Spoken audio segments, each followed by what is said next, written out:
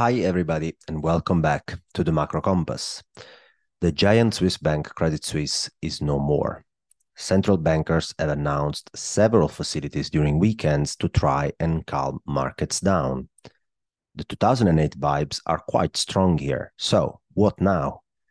In this piece, we will provide you with a level-headed analysis of the Credit Suisse deal, including its repercussions on the broader European bank and credit markets, the scope and effectiveness of the Fed newly created facility, and the reactivation and higher frequency of global dollar swap lines, and most importantly, how we are managing our portfolio and what lies ahead for markets.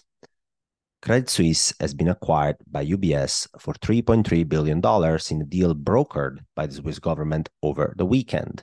The deal also includes $10 billion that the Swiss government will cover for potential Credit Suisse losses hitting UBS and around $108 billion of liquidity facilities that the Swiss National Bank will make available to UBS. This is quite a decent deal for UBS, and yet markets were unhappy because of one important detail. While Credit Suisse equity investors got some small residual value out of the deal, $17 billion of Credit Suisse additional Tier 1 bonds were completely written down to zero. Additional Tier 1 bonds are somehow a hybrid instrument between bonds and equities, and regulators decided to sweeten the deal for UBS by sacrificing additional Tier 1 investors, denying the standard waterfall that you see in the article being depicted as the first chart. Immediately at the European Open, investors were busy extrapolating that additional Tier 1 are now a no-go if regulators can subordinate these bonds to equity capital in events of stress, because obviously the returns don't warrant the risk in these bonds in that case, and therefore the extrapolation was that the additional Tier 1 market in Europe is a no-go overall, and that's quite a big market. Now, I think that's an incorrect extrapolation, because if they did their homework, Credit Suisse additional Tier 1 investors knew already the risks they were running. The absence of the so-called write-up mechanism is very clear for these bonds, which also means that the risk of getting marked down to zero is very high. That can happen when a so-called viability event is triggered. Basically, when regulators deem that the bank is about to go belly up, and in case there is a permanent write-down clause, these additional Tier 1 bonds, like in the Credit Suisse case, can be written to zero. Such a permanent write-down in additional Tier 1 bonds is not the standard in Europe, as you can see in the table below. So yes, the Credit Suisse additional Tier 1 investors have been zeroed out, but they knew they were running permanent write-down risks, as already written in the clause of the very documents behind the bonds they have bought. But no, that doesn't mean that the additional Tier 1 market in Europe is dead. Most importantly, the spillover risks in the banking sector from the Credit Suisse deal are pretty low. And let's reflect on this for a second together.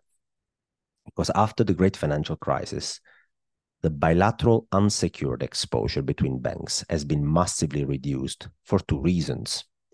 The first is lending nowadays between banks occurs mostly on a secured basis through the repo market. Unsecured interbank loans through the Euribor or the LIBOR market are mostly a thing of the past.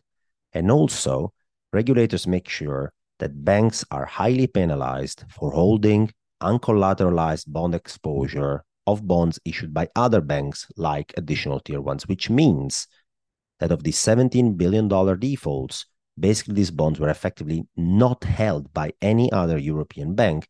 They were mostly held by pension funds and insurance companies or asset managers that are very obvious investors in these highly yielding securities. Also, because of the direct bilateral unsecured exposure being much, much lower today, this means that the direct contagion from the Credit Suisse debacle within the banking system is actually very low.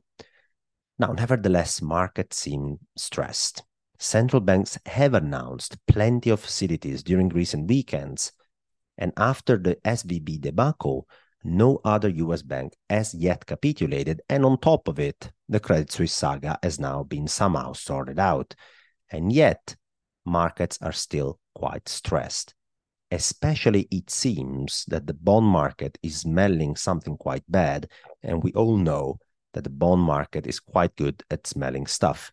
So let's dig in now and have a look at what the bond market is smelling, why are markets so stressed, what are these facilities actually the central banks are all up about, will they work, will they not work, is there really contagion risk, what lies ahead for markets, what will the Fed do?